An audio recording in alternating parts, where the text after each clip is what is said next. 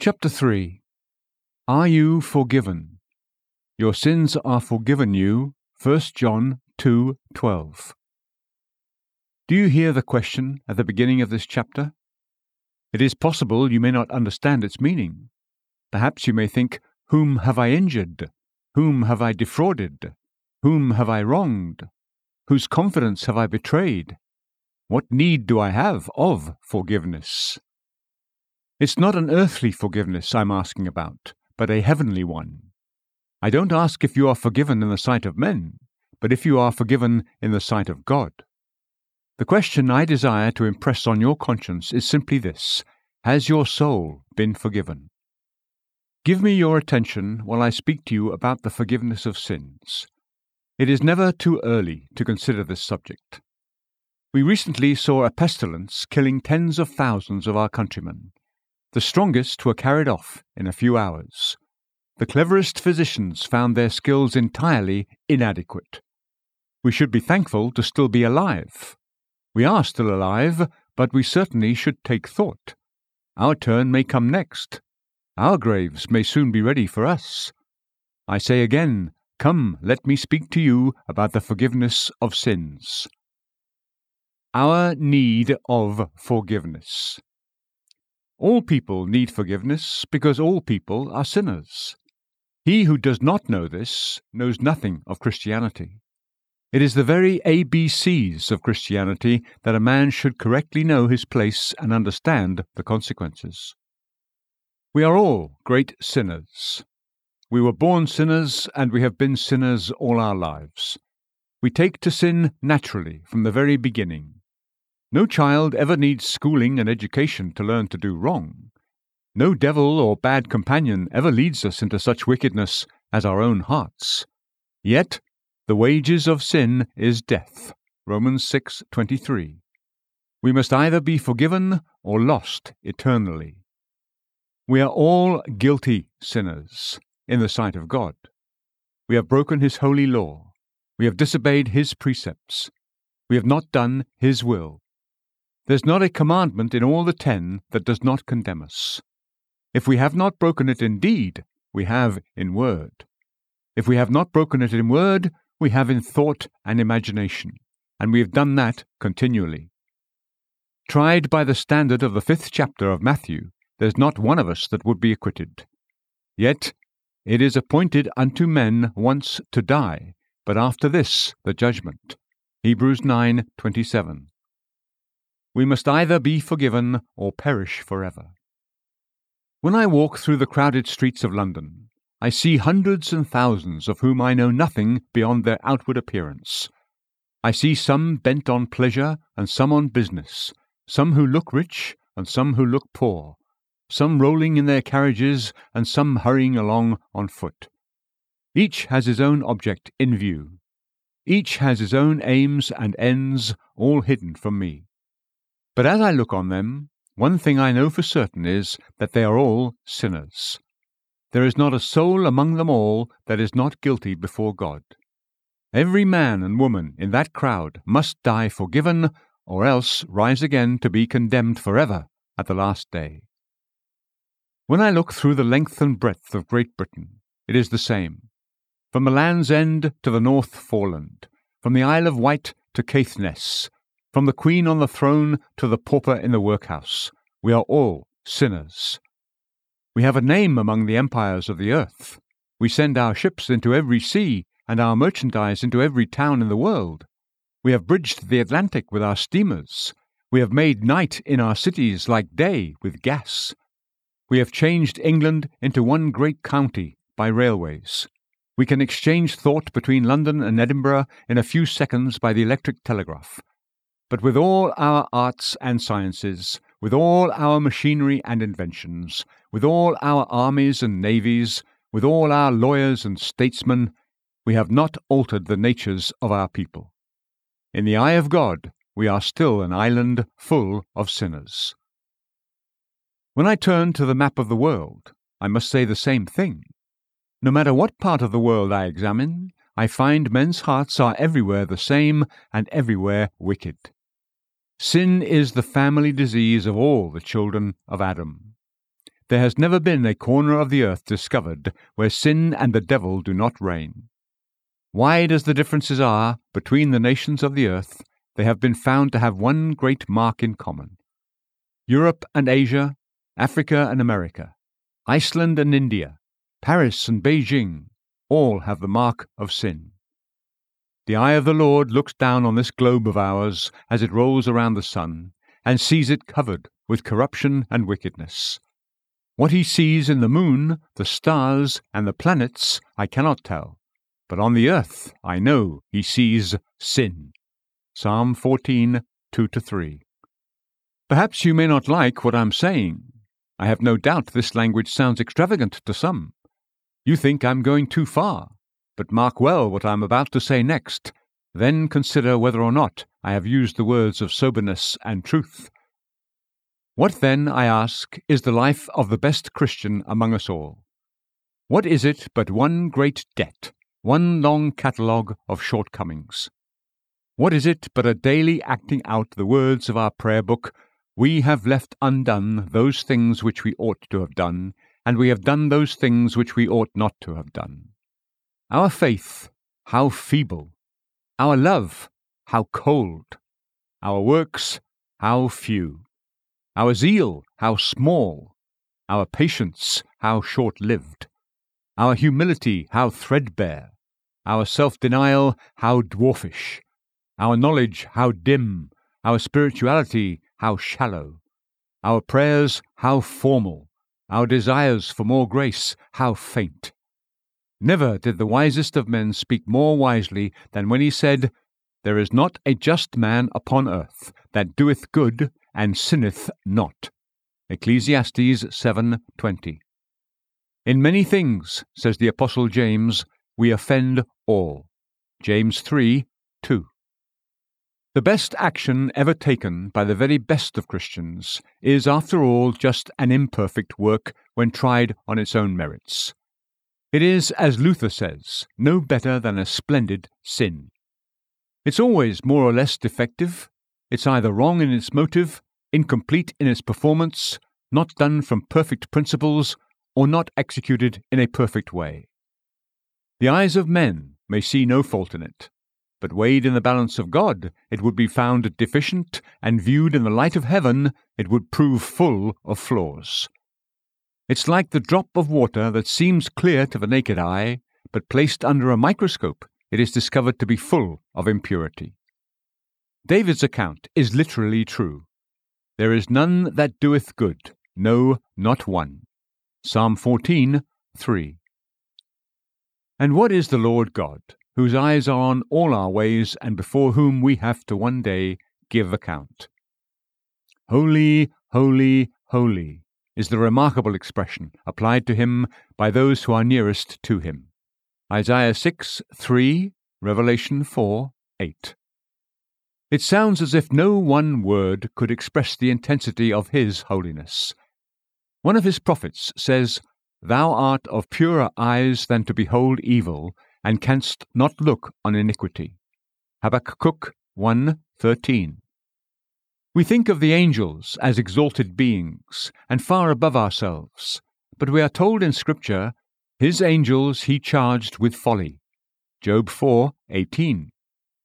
We admire the moon and stars as glorious and splendid bodies, but we read, "Behold even to the moon, and it shineth not. Yea, the stars are not pure in his sight." Job 25:5.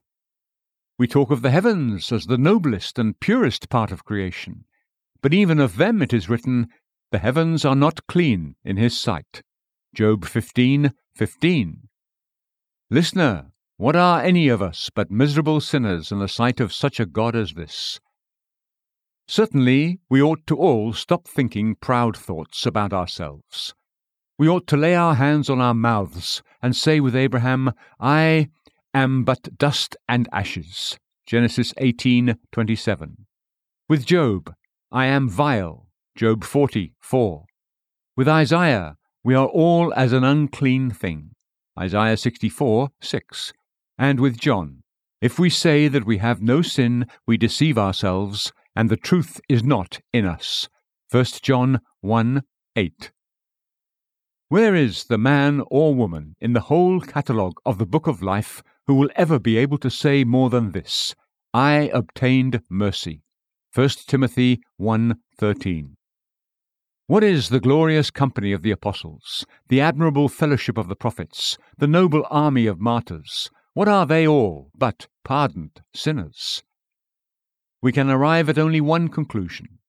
We are all great sinners, and we all need a great forgiveness. Now you see what just cause I have to tell you that to know your need of forgiveness is the first thing in true Christianity. Sin is a burden and must be taken off. Sin is a defilement and must be washed away. Sin is a mighty debt and must be paid. Sin is a mountain standing between us and heaven and must be removed. Happy is that person among us who feels all this. The first step toward heaven is to see clearly that we deserve hell. There is but one choice before us. We must be forgiven or be miserable forever. Many people know so little of the design of Christianity, even though they live in a Christian land. They imagine they are to go to church for no other purpose than to learn their duty and hear morality enforced. They forget that the heathen philosophers could have told them this much. They forget that such men as Plato and Seneca gave instructions that ought to put to shame the Christian liar, the Christian drunkard, and the Christian thief. They have yet to learn that the leading mark of Christianity is the remedy it provides for sin. This is the glory and excellence of the gospel. It meets man as he really is. It takes him as it finds him. It goes down to the level to which sin has brought him and offers to raise him up. It tells him of a remedy equal to his disease, a great remedy for a great disease, a great forgiveness for great sinners.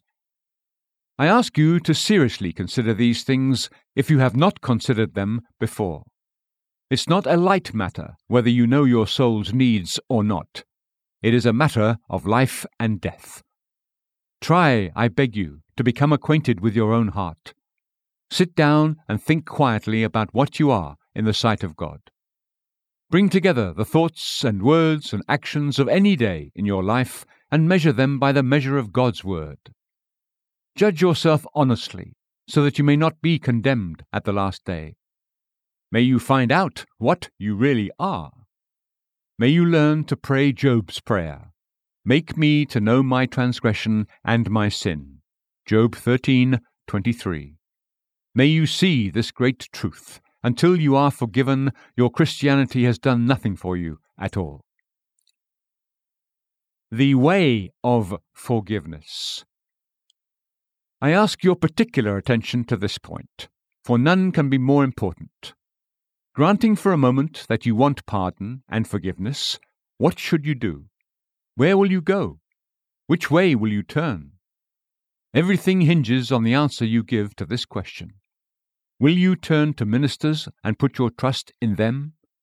They cannot give you pardon. They can only tell you where it's found. They can set before you the bread of life, but you yourself must eat it. They can show you the path of peace, but you yourself must walk into it. The Jewish priest had no power to cleanse the leper. He could only declare him cleansed. The Christian minister has no power to forgive sins. He can only pronounce who those are who are forgiven. Will you turn to sacraments and ordinances and trust in them? They cannot supply you with forgiveness, however diligently you may use them. By sacraments, faith is confirmed and grace is increased in all who rightly use them, but they cannot justify the sinner. They cannot put away transgression. You may go to the Lord's table every Sunday of your life, but unless you look far beyond the sign to the things signified, you will die in your sins. You may attend a daily service regularly, but if you think you will establish a righteousness of your own by it in the slightest degree, you are only getting further away from God every day. Will you trust in your own works and endeavors, your virtues and your good deeds, your prayers and your charity? They will never buy you an entrance into heaven. They will never pay your debt to God. They are all imperfect in themselves and only increase your guilt. There is no merit or worthiness in them at the very best. The Lord Jesus says, "When ye shall have done all those things which are commanded you, say, We are unprofitable servants." Luke 17:10. Will you trust in your own repentance and correction? You're very sorry for the past. You hope to do better in the future. You hope God will be merciful. Oh, if you lean on this, you have nothing beneath you but a broken reed. The judge does not pardon the thief because he is sorry for what he did. Today's sorrow will not wipe off the score of yesterday's sins. An ocean of tears will never cleanse an uneasy conscience and give it peace. Where then must you go for pardon? Where is forgiveness to be found? Listen, and by God's help I will tell you. There is a way both certain and plain, and into that way I desire to guide your feet. That way is simply to trust in the Lord Jesus Christ, the Son of God, as your Saviour. It is to cast your soul with all its sins unreservedly on Christ. It is to completely stop depending on your own works and doings, either in whole or in part, and to rest on no other work but Christ's work, no other righteousness but Christ's righteousness, and no other merit but Christ's merit as your ground of hope. If you take this course, you are a pardoned soul. Scripture: To Christ, says Peter, give all the prophets witness, that through his name whosoever believeth in him shall receive remission of sins. Acts 10:43. Through this man, said Paul at Antioch, is preached unto you the forgiveness of sins, and by him all that believe are justified from all things. Acts 13:38-39. In him, writes Paul to the Colossians, we have redemption through his blood, even the forgiveness of sins. Colossians 1:14. The Lord Jesus Christ, in great love and compassion, has made a full and complete satisfaction for sin by his own death on the cross. There he offered himself as a sacrifice for us, and allowed the wrath of God, which we deserved, to fall on his own head. For our sins he gave himself, suffered and died, the just for the unjust, the innocent for the guilty, that he might deliver us from the curse of a broken law and provide a complete pardon for all who are willing to receive it. 1 Peter 3:18. And by so doing, as Isaiah says, he has carried our sins. Isaiah 53:11. As John the Baptist says, he has taken away sin. John 1:29. As Paul says, he has purged and put away sin. Hebrews 1:3-9-26. And as Daniel says, he has made an end of sin and finished transgression. Daniel 9:24. And now the Lord Jesus is sealed and appointed by God the Father to be a Prince and a Saviour, to give remission of sins to all who will take it. Acts 5:31. The keys of death and hell are put in his hand. Revelation 1:18. The government of the gate of heaven is laid on his shoulder. He himself is the door, and by him all that enter in will be saved. John 10:9. Christ has purchased a full forgiveness if you and I are willing to receive it. He has done all, paid all, and suffered all that was needed to reconcile us to God. He has provided a garment of righteousness to clothe us. He has opened a fountain of living waters to cleanse us. He has removed every barrier between us and God the Father, taken every obstacle out of the way, and made a road by which the vilest may return. All things are now ready, and the sinner has only to believe and be saved, to eat and be satisfied, to ask and receive, to wash and be clean. And faith, simple faith, is the only thing required in order that you and I may be forgiven. That we will come to Jesus as sinners with our sins, trust in him, rest on him, lean on him, confide in him, commit our souls to him, and forsaking all other hope, cling only to Him, this is all and everything that God asks for. If you only do this, you will be saved. Your sins will be found completely pardoned, and your transgressions entirely taken away. Every person that so trusts is wholly forgiven and counted perfectly righteous. His sins are completely gone, and his soul is justified in God's sight, however bad and guilty he may have been. Faith, not knowledge, is the only thing required. You may be a poor, uneducated sinner and know little of books, but if you see enough to find the foot of the cross and trust in Jesus for pardon, I guarantee you will not miss heaven. To know Christ is the cornerstone of all religious knowledge. Faith, I say, and not conversion. You may have been walking in the broad way up to the very hour you first hear the gospel. But if, in that hearing, you are awakened to feel your danger and want to be saved, come to Christ at once and wait for nothing. That very coming is the beginning of conversion. Faith, I repeat, and not holiness. You may feel all full of sin and unworthy to be saved, but don't wait outside the ark until you are better. Come to Christ without delay just as you are. Afterward, you will be holy. I call on you to let nothing move you from this strong ground. Faith in Christ is the only thing needed for your justification. Stand firm here if you value your soul's peace. I see many, having no light, walking in darkness from confused notions as to what faith is. They hear that saving faith will work by love and produce holiness, and not finding all this at once in themselves, they think they have no faith at all. They forget that these things are the fruits of faith, and not faith itself. To doubt if we have faith because we don't see them at once is like doubting if a tree is alive because it doesn't bear fruit the very day we plant it in the ground. I charge you to settle it firmly in your mind that in the matter of your forgiveness and justification, there's only one thing required, and that is simple faith in Christ. I know that the natural heart dislikes this doctrine. It runs counter to our notions of religion. It leaves no room to boast. Man's idea is to come to Christ with a price in his hand. His consistency, his morality, his repentance, his goodness, to buy, as it were, his pardon and justification. The Spirit's teaching is quite different. It is first of all to believe. Whosoever believeth in him should not perish. John 3:16. Some say such doctrine cannot be right because it makes the way to heaven too easy. I fear that many of these people, if the truth be told, find it too hard.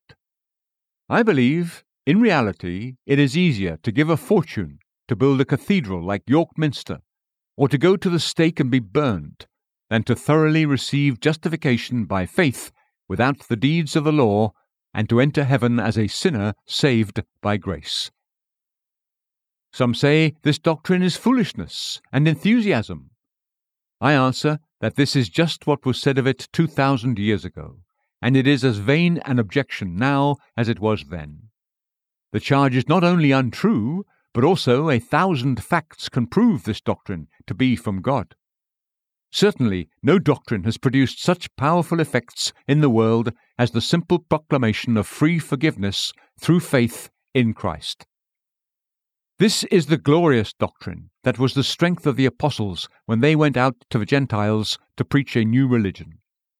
They were a few poor fishermen in a despised corner of the earth, but they turned the world upside down. They changed the face of the Roman Empire. They emptied the heathen temples of their worshippers and made the whole system of idolatry crumble away. And what was the weapon by which they did it all? It was free forgiveness through faith in Jesus Christ.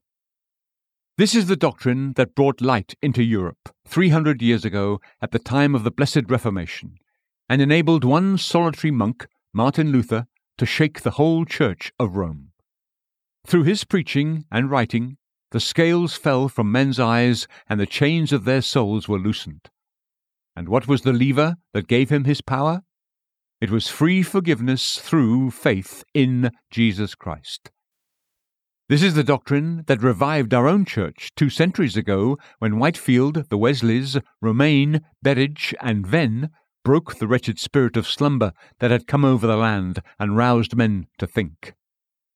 Footnote: George Whitefield, John and Charles Wesley, William Romaine, John Berridge, and John Venn were evangelists, authors, clergy, and hymnists who, through their preaching and writing, had a profound influence on the state of the Church in both Great Britain and the American colonies. They began a mighty work, with little likelihood of success. They were few in number and received only small encouragement from the rich and great. But they prospered. Why? Because they preached free forgiveness through faith in Christ. This is the doctrine that is the true strength of any church on earth today. It is not orders, endowments, liturgies, or learning that will keep a church alive. Let free forgiveness through Christ be faithfully proclaimed in her pulpits, and the gates of hell shall not prevail against her. Matthew 16:18. If it is buried or kept back, her candlestick will soon be taken away. Revelation 2:5. When the Saracens invaded the lands where Jerome, Athanasius, Cyprian, and Augustine once wrote and preached, they found bishops and liturgies, I am sure. But I fear they found no preaching of free forgiveness of sins, so they swept the churches of those lands clean away. They were a body without a vital principle. Therefore, they fell. Let us never forget that the brightest days of a church are those when Christ crucified is most exalted. The dens and caves of the earth, where the early Christians met to hear of the love of Jesus, had more glory and beauty in God's sight than ever did St. Peter's Basilica at Rome. The crudest barn today, where the true way of pardon is offered to sinners, is a far more honourable place than the Cathedral of Cologne or Milan. A church is only useful as far as she exalts free forgiveness through Christ. This doctrine, above all others, is the mightiest engine for pulling down the kingdom of Satan. The Greenlanders were unmoved as long as the Moravians told them of the creation and the fall of man. But when they heard of redeeming love, their frozen hearts melted like snow in spring. If you preach salvation by the sacraments, exalt the Church above Christ, and keep back the doctrine of the atonement, the devil doesn't care, his goods are at peace. But if you preach a full Christ and a free pardon, then Satan will rage, because he knows he has just a short time. John Berridge said he went on preaching morality and nothing else until he found there was not a moral man in his parish. But when he changed his plan and began to preach the love of Christ to sinners, then there was a stirring of the dry bones and a mighty turning to God. This is the only doctrine that will ever bring peace to an uneasy conscience and rest to a troubled soul. A man may get by pretty well without it, as long as he is asleep about his spiritual condition. But once he awakes from his slumber, nothing will ever calm him but the blood of atonement and the peace of Christ. How anyone can be a minister of religion without a firm grasp of this doctrine, I never can understand. For myself, I can only say I would find my job a most painful one if I didn't have the message of free forgiveness to convey. It would be miserable work, indeed, to visit the sick and dying if I couldn't say, "Behold the Lamb of God. Believe on the Lord Jesus Christ, and thou shalt be saved." John 1:29, Acts 16:31. The right hand of a Christian minister is the doctrine of free forgiveness through faith in Christ. Give us this doctrine, and we have power. We will never despair of doing good to men's souls. Take away this doctrine, and we are as weak as water. We may read the prayers and go through a round of ceremony, but we are like Samson with his hair cut. Our strength is gone. Souls will not be helped by us, and good will not be done.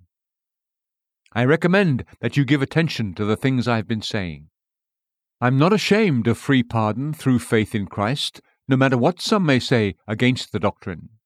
I'm not ashamed of it, for its fruits speak for themselves. It has done things that no other doctrine can do. It has effected moral changes that laws and punishments have failed to accomplish, that judges and policemen have labored for in vain, and that technical schools and secular knowledge have proved utterly powerless to produce. Just as the fiercest lunatics in Bethlehem Hospital became suddenly gentle when kindly treated, even so the worst and most hardened sinners have often become as little children when told of Jesus loving them and willing to forgive them. Footnote: Bethlehem Hospital was a notorious mental institution in London.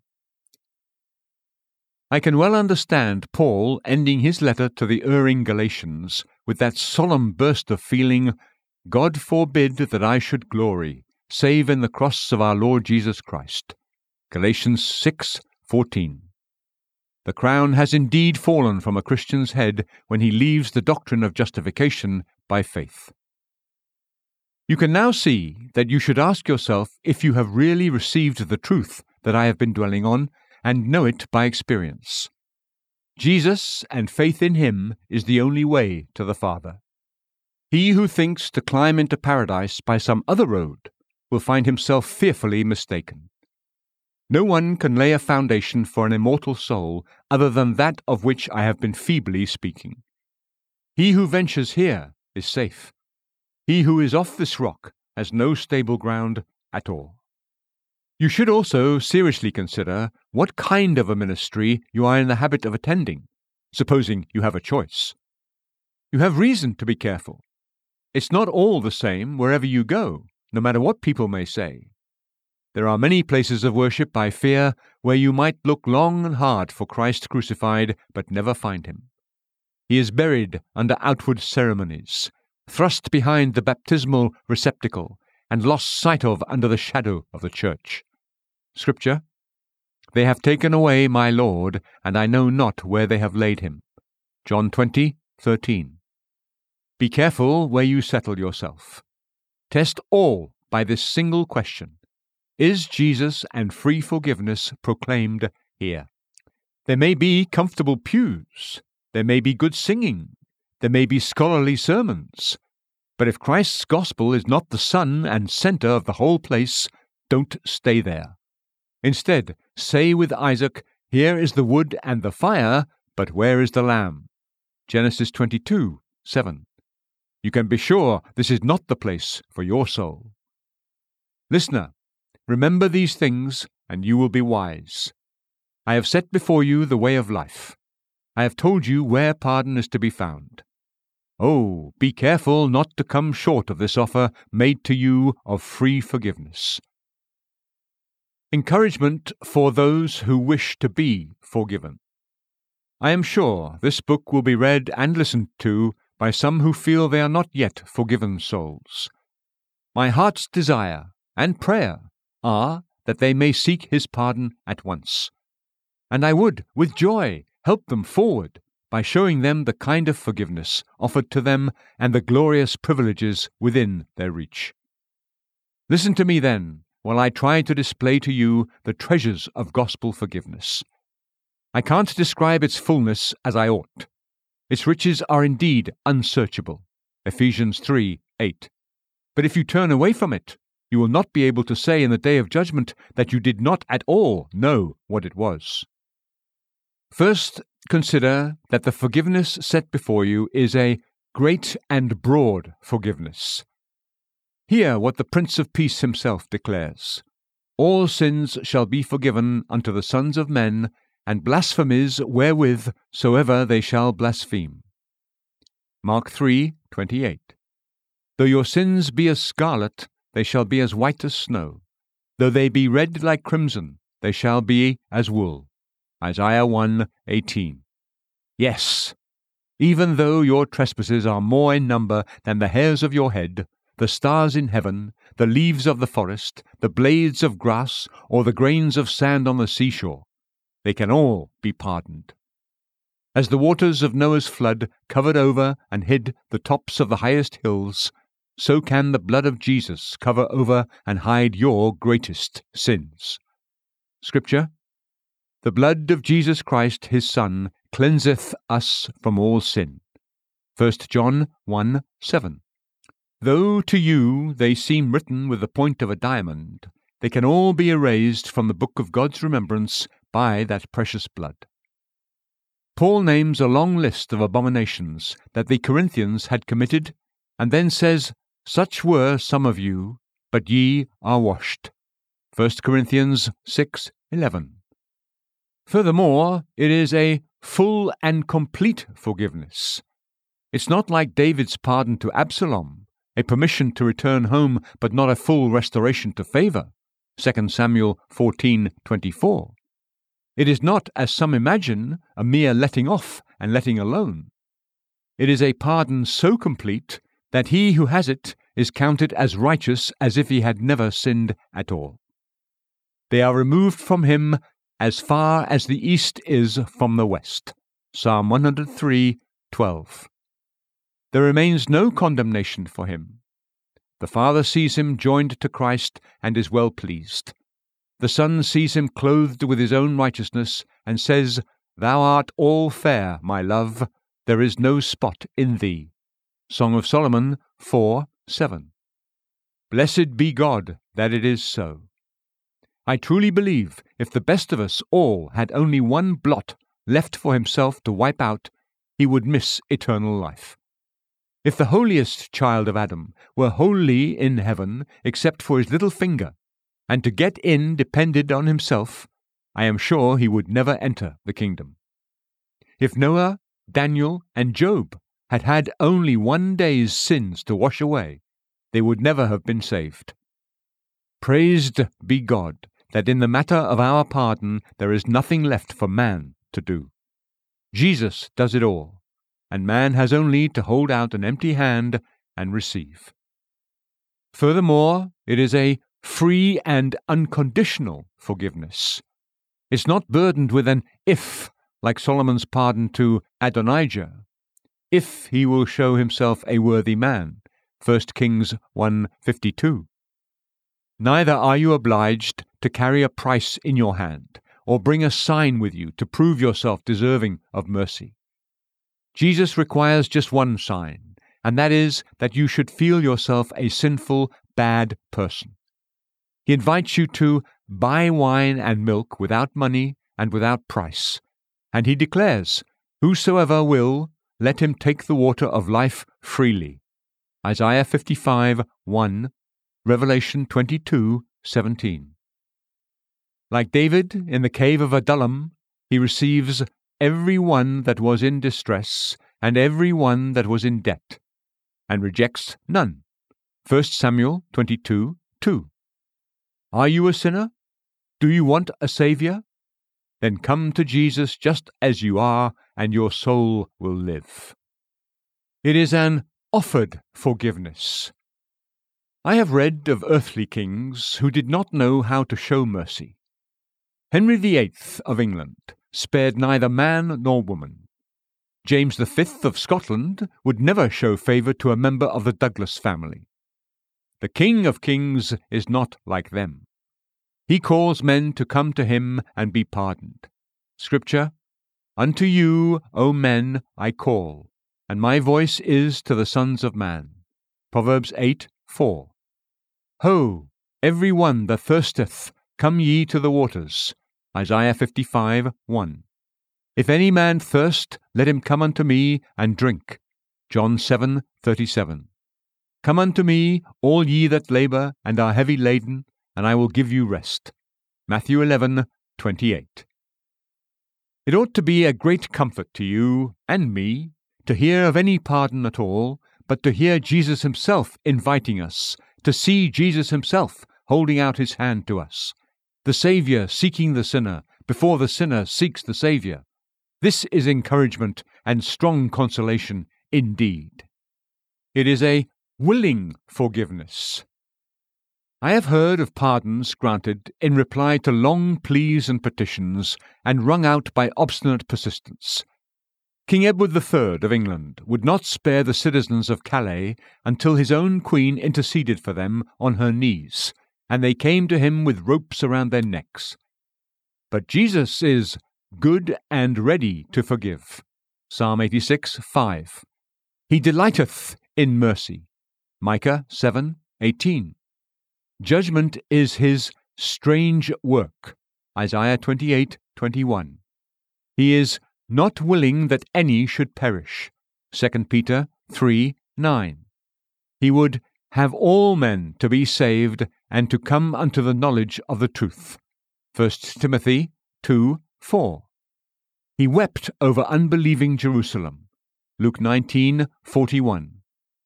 As I live, saith the Lord God, I have no pleasure in the death of the wicked, but that the wicked turn from his way and live.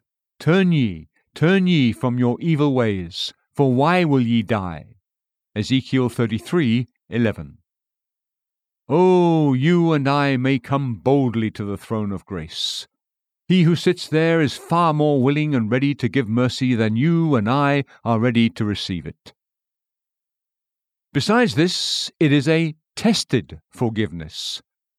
Thousands and tens of thousands have sought pardon at the mercy seat of Christ, and not one has ever returned to say that he sought in vain. Sinners of every name and nation, sinners of every sort and description, have knocked at the door of the fold, and none have ever been refused admission.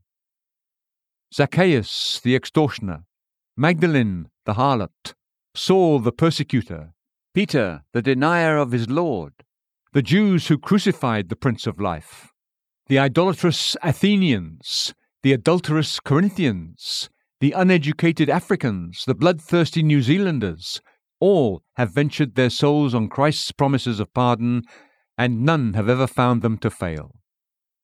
Listener, if the way I set before you were a new and untravelled way, you might feel faint-hearted. But it is not so. It is an old path. It is a path worn by the feet of many pilgrims, and a path in which the footsteps are all one way. The treasury of Christ's mercies has never been found empty. The well of living waters has never proved dry. It is also a present forgiveness. All who believe in Jesus are at once justified from all things. Acts 13:39. The very day the younger son returned to his father's house, he was clothed with the best robe, had the ring put on his hand, and the shoes put on his feet. Luke 15. The very day Zacchaeus received Jesus, he heard those comforting words, "This day is salvation come to this house." Luke 19:9.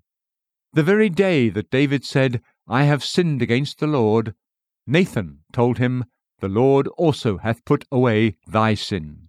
2 Samuel 12:13. The very day you first flee to Christ, your sins are all removed. Your pardon is not a thing far away, obtained only by hard work and after many years. It is near at hand. It is close to you, within your reach, all ready to be given.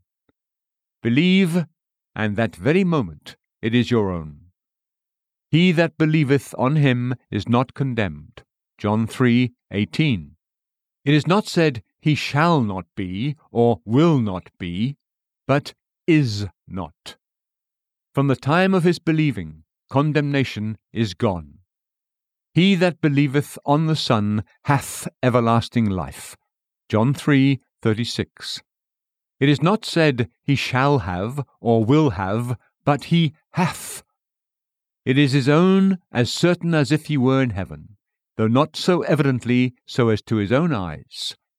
You mustn't think forgiveness will be nearer to a believer in the day of judgment than it was in the hour he first believed. His complete salvation from the power of sin is every year nearer and nearer to him. But as to his forgiveness and justification, it is a finished work from the very minute he first commits himself to Christ.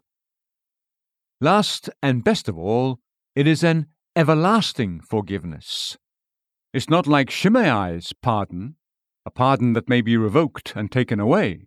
1 Kings 2:8-9. Once justified, you are justified forever. Once written down in the book of life, your name will never be blotted out.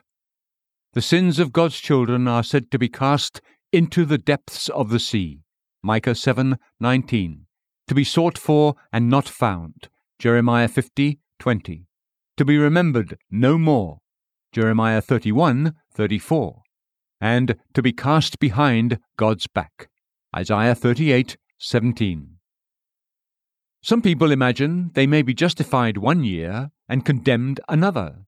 They may be children of adoption at one time and strangers later. They may be heirs of the kingdom in the beginning of their days, but servants of the devil in their end. I cannot find this in the Bible. It seems to me to overturn the good news of the gospel altogether and to tear up its comforts by the roots. I believe the salvation Jesus offers is an everlasting salvation, and a pardon once sealed with his blood will never be reversed. I have set before you the nature of the forgiveness offered to you. I have told you just a little of it, for my words are weaker than my will. Half of it remains untold. The greatness of it is far more than any report of mine.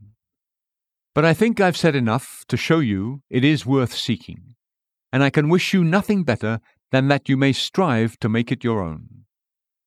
Is it nothing to look forward to death without fear, and to judgment without doubt, and to eternity without a sinking heart? Do you call it nothing to feel the world slipping from your grasp, and to see the grave getting ready for you, and the valley of the shadow of death opening before your eyes, and yet not be afraid? Do you call it nothing to be able to think of the great day of account, the throne, the books, the judge, the assembled worlds, the revealing of secrets, the final sentence, and yet to feel, I am safe? This is the right and the privilege of a forgiven soul. This person is on a rock. When the rain of God's wrath descends and the floods come and the winds blow, his feet will not slide. His habitation is sure. This person is in an ark. When the last fiery deluge is sweeping over all things on the surface of the earth, it will not come near him. He will be caught up and carried securely above it all. This person is in a hiding place. When God rises to judge terribly the earth, and men are calling for rocks and mountains to fall on them and cover them, the everlasting arms will be thrown around him, and the storm will pass over his head. He shall abide under the shadow of the Almighty. Psalm 91:1. This person is in a city of refuge. The accuser of the brethren can lay no charge against him. The law cannot condemn him. There is a wall between him and the avenger of blood. The enemies of his soul cannot hurt him. He is in a secure sanctuary. This person is rich. He has treasure in heaven that cannot be affected by worldly changes. He need not envy the richest merchants and bankers. He has treasure that will endure when dollars and cents are worthless things. He can say, like the Spanish ambassador when shown the treasury at Venice, "My master's treasury has not bottom." He has Christ. This person is insured. He's ready for anything that may happen. Nothing can harm him. Banks may break, and governments may be overthrown. Famine and pestilence may rage around him. Sickness and sorrow may visit his own fireside, but still he is ready for all. Ready for health, ready for disease. Ready for tears, ready for joy. Ready for poverty, ready for plenty. Ready for life, ready for death. He has Christ.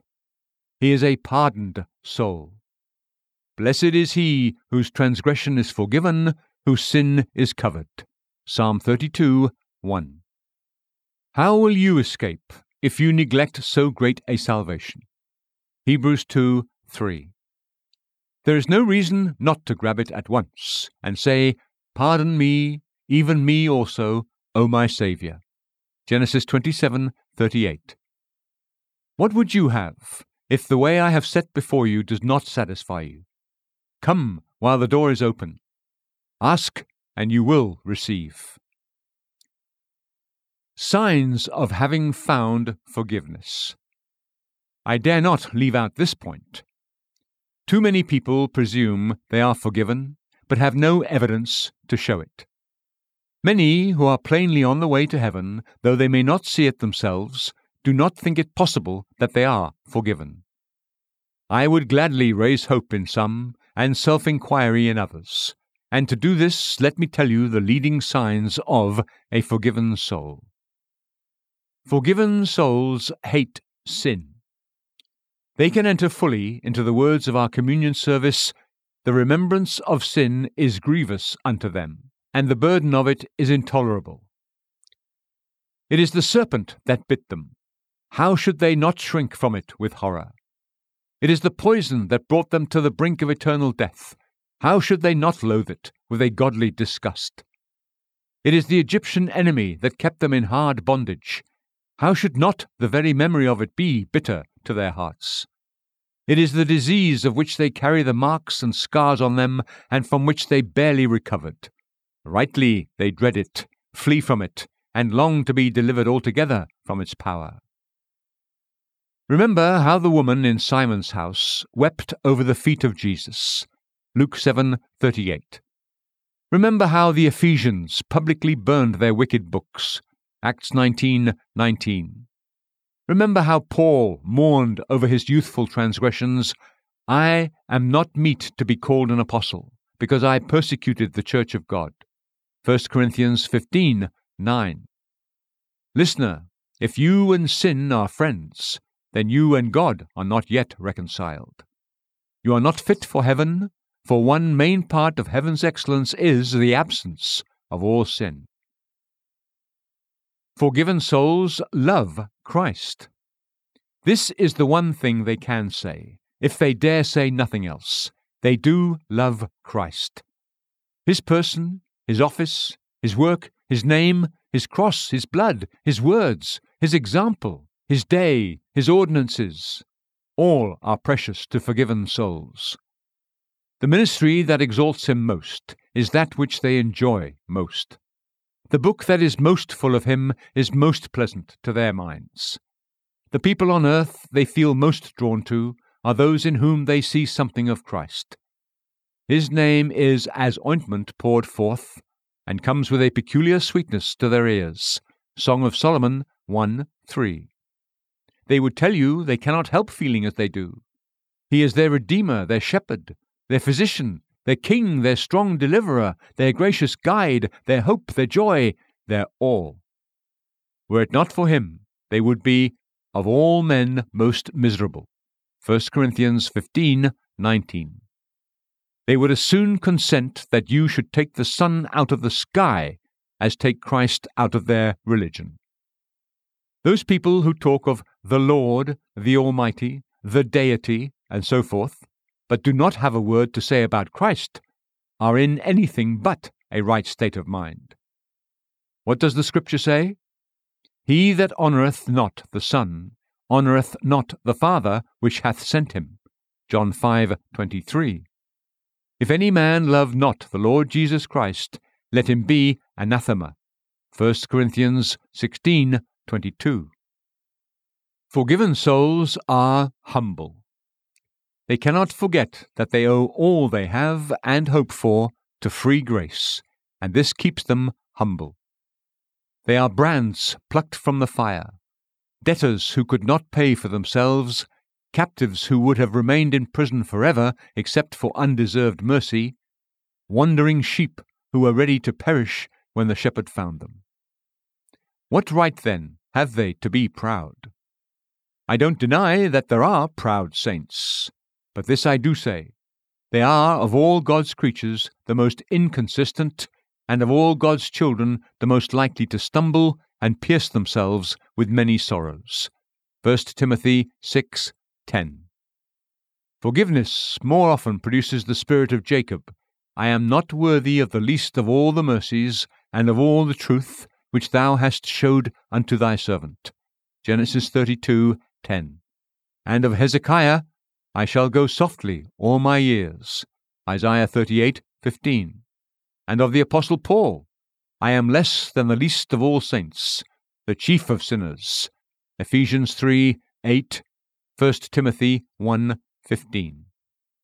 Listener, When you and I have nothing we can call our own, except sin and weakness, there is surely no garment that suits us so well as humility. Forgiven souls are holy. Their highest desire is to please Him who has saved them, to do His will, and to glorify Him in body and in spirit, which are His. What shall I render unto the Lord for all His benefits is a leading principle in a pardoned heart. Psalm 116:12.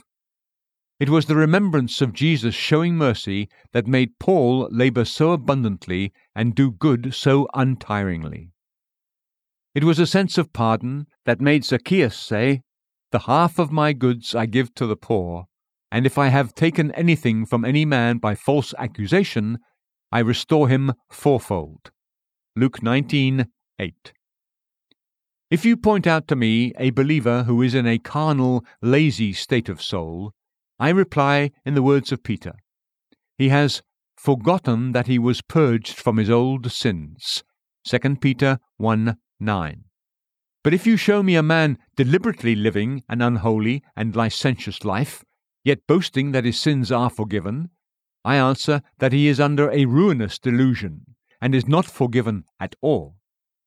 I wouldn't believe he is forgiven even if an angel from heaven affirmed it, and I charge you not to believe it either. Pardon of sin and love of sin are like oil and water. They will never go together. All that are washed in the blood of Christ are also sanctified by the Spirit of Christ. Forgiven souls are forgiving. They do as they have had done for them. They overlook the offences of their brothers. They attempt to walk in love as Christ loved them and gave Himself for them. Ephesians 5:25. They remember how God, for Christ's sake, forgave them and endeavour to do the same toward their fellow creatures. Ephesians 4:32. He has forgiven them millions. Will they not forgive a few pennies? No doubt, in this, as in everything else, they come short. But this is their desire and their aim. A spiteful, quarrelsome Christian is a scandal to his profession. It's very hard to believe that such a person has ever sat at the foot of the cross, has ever considered how he is praying against himself every time he uses the Lord's Prayer, and saying, as it were, "Father, do not forgive me my trespasses at all." But it is still harder to understand what this person would do in heaven if he got there. All ideas of heaven that do not include forgiveness are castles in the air and vain imaginations. Forgiveness is the way by which every saved soul enters heaven. Forgiveness is the only title by which he remains in heaven. Forgiveness is the eternal subject of song with all the redeemed who inhabit heaven. Certainly, an unforgiving soul in heaven would find his heart completely out of tune. We know nothing of Christ's love to us except the name of it, if we don't love our brothers. I lay these things before you. I know there is great diversity in the degree of our attainments in grace, and that saving faith in Christ is consistent with many imperfections. But I still believe that the marks I have just been naming will generally be found, more or less, in all forgiven souls. These signs should cause many to examine their hearts. I must be blunt. I fear there are thousands of people called Christians who know nothing of these marks. They are baptized. They attend their church. They would not on any account be thought of as infidels. But as to true repentance and saving faith, union with Christ and sanctification of the Spirit, they are names and words of which they know nothing at all. Now, if those people read or listened to this book, it will probably either alarm them or make them very angry. If it makes them angry, I'll be sorry. If it alarms them, I will be glad. I want to alarm them. I want to awaken them from their present state. I want them to take in the great fact that they are not yet forgiven, they do not have peace with God, and are on the highway to destruction. I must say this, for I see no alternative. It seems neither Christian faithfulness nor Christian charity to keep it back. I see certain marks of pardoned souls laid down in Scripture. I see an utter lack of these marks in many men and women around me. How then can I avoid the conclusion that they are not yet forgiven? And how can I do the work of a faithful watchman if I don't write it down plainly? What's the use of crying, "Peace, peace," when there is no peace? Where is the honesty in acting the part of a lying physician and telling people there is no danger when, in reality, they are quickly drawing near to eternal death? Certainly, the blood of souls would be required at my hands if I wrote to you anything less than the truth. If the trumpet give an uncertain sound, who shall prepare himself to the battle? 1 Corinthians 14:8. Examine yourselves before this subject is forgotten. Consider what sort your religion is. Test it by the signs I've just set before you. I've tried to make them as broad and general as I can, for fear of causing any heart to be sad that God has not made sad. If you know anything of them, though it is just a little, I am thankful, and I plead with you to go forward. But if you know nothing of them in your own experience, let me say in all affection, I stand in doubt of you. I tremble for your soul. And now, before I conclude, let me ask a vital question to everyone who reads or listens to this book.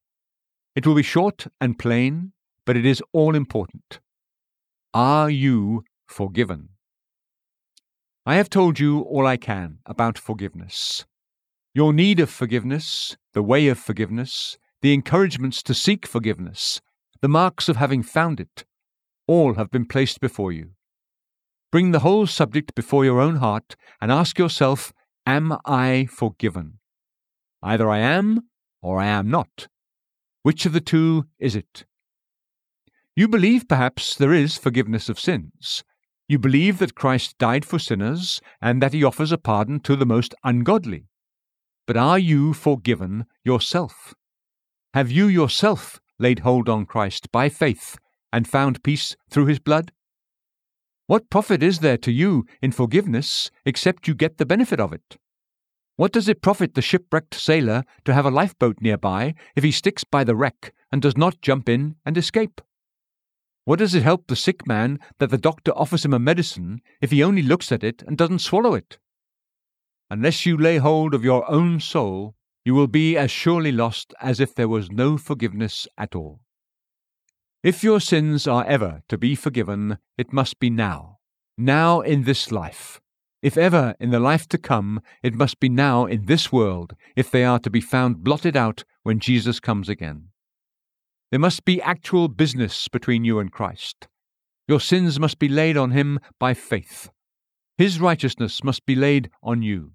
His blood must be applied to your conscience, or else your sins will meet you in the day of judgment and sink you into hell. Oh, how can you treat this so lightly when such important things are at stake? How can you be content to leave it uncertain if you are forgiven? That a man can make his will, insure his life, give instructions about his funeral, and yet leave his soul's affairs in uncertainty is an astonishing thing indeed. Let me next give a serious warning to everyone who reads or listens to this book and knows in his conscience he is not forgiven. Your soul is in awful danger. You may die this year, and if you die as you are, you will be lost forever. If you die without pardon you will rise again at the last day. There is a sword over your head that hangs by a single hair. There is just a step between you and death. I wonder how you can sleep quietly in your bed. You are not yet forgiven. Then what have you gained by your religion? You go to church, you have a Bible, you have a prayer book, and perhaps a hymn book. You hear sermons, you join in services. Possibly you go to the Lord's table. But what have you really got after all? Any hope? Any peace? Any joy? Any comfort? Nothing. Literally nothing. You have nothing except mere worldly things if you are not a pardoned soul. You are not yet forgiven, but you trust God will be merciful. But why should he be merciful if you won't seek him in his own appointed way? Without doubt, he is merciful, wonderfully merciful, to all who come to him in the name of Jesus. But if you choose to despise his directions and make a road to heaven of your own, you will find at your expense that there is no mercy for you. You are not yet forgiven, but you hope you will be someday. I cannot stand that expression. It is like thrusting off the hand of conscience and seizing it by the throat to stop its voice. Why are you more likely to seek forgiveness at a future time? Why should you not seek it now? Now is the time for gathering the bread of life. Exodus 16:26. The day of the Lord is quickly approaching, and then no man can work. John 9:4. The seventh trumpet will soon sound. The kingdoms of this world will soon become the kingdoms of our God and of his Christ. Revelation 11:15. Woe to the house found without the scarlet line. Joshua 2:18. And without the mark of blood upon the door. Exodus 12:13.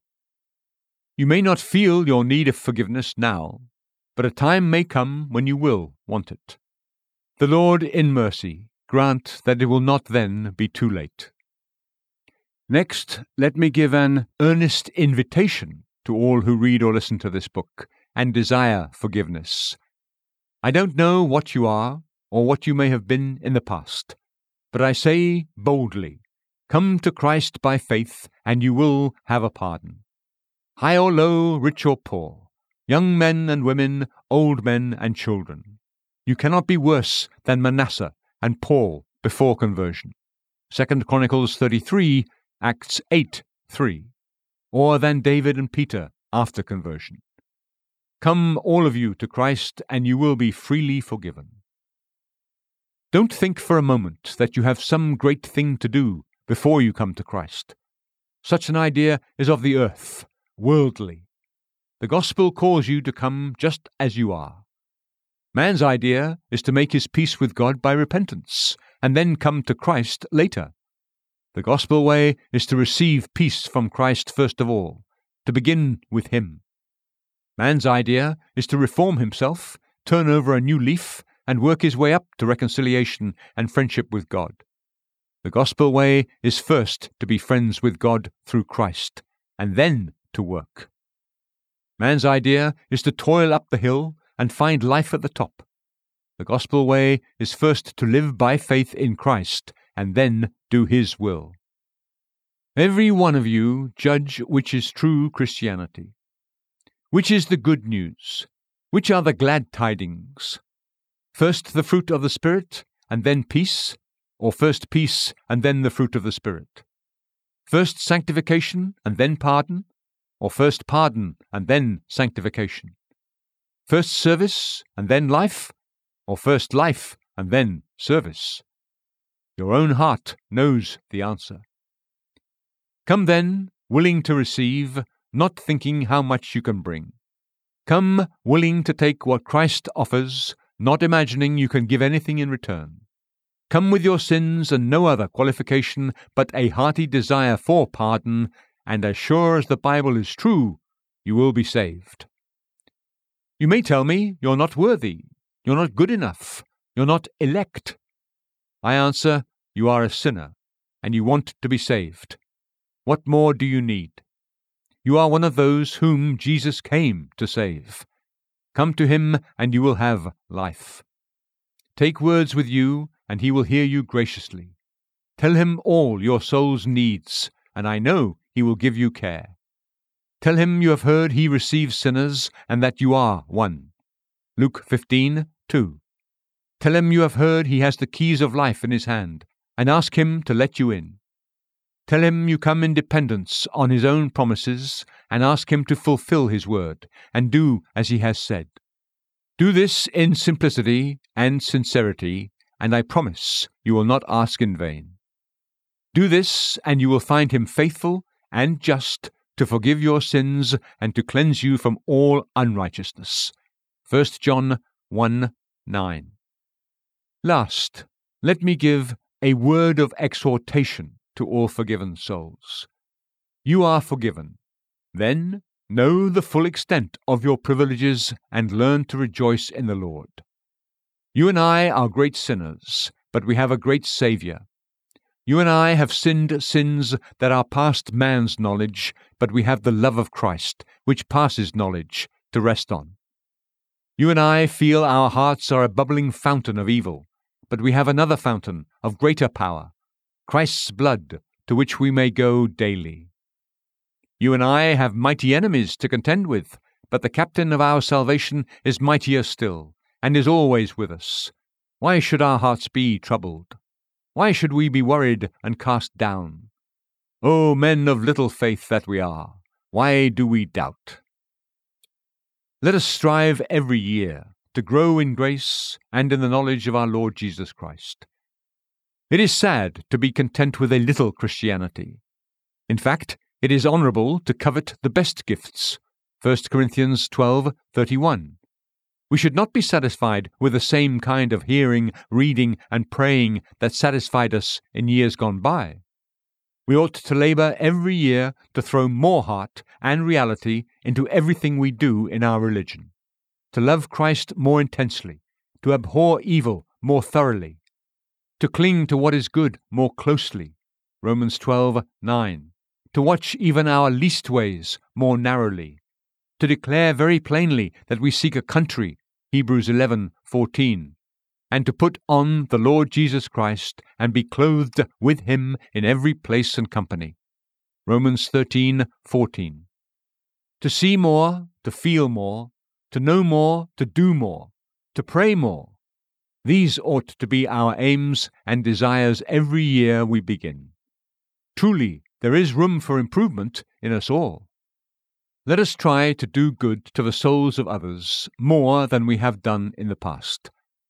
It would be regrettable to be swallowed up in our own spiritual concerns and consumed with our own spiritual ailments and never think of others. We forget that there is such a thing as religious selfishness. Count it a sorrowful thing to go to heaven alone.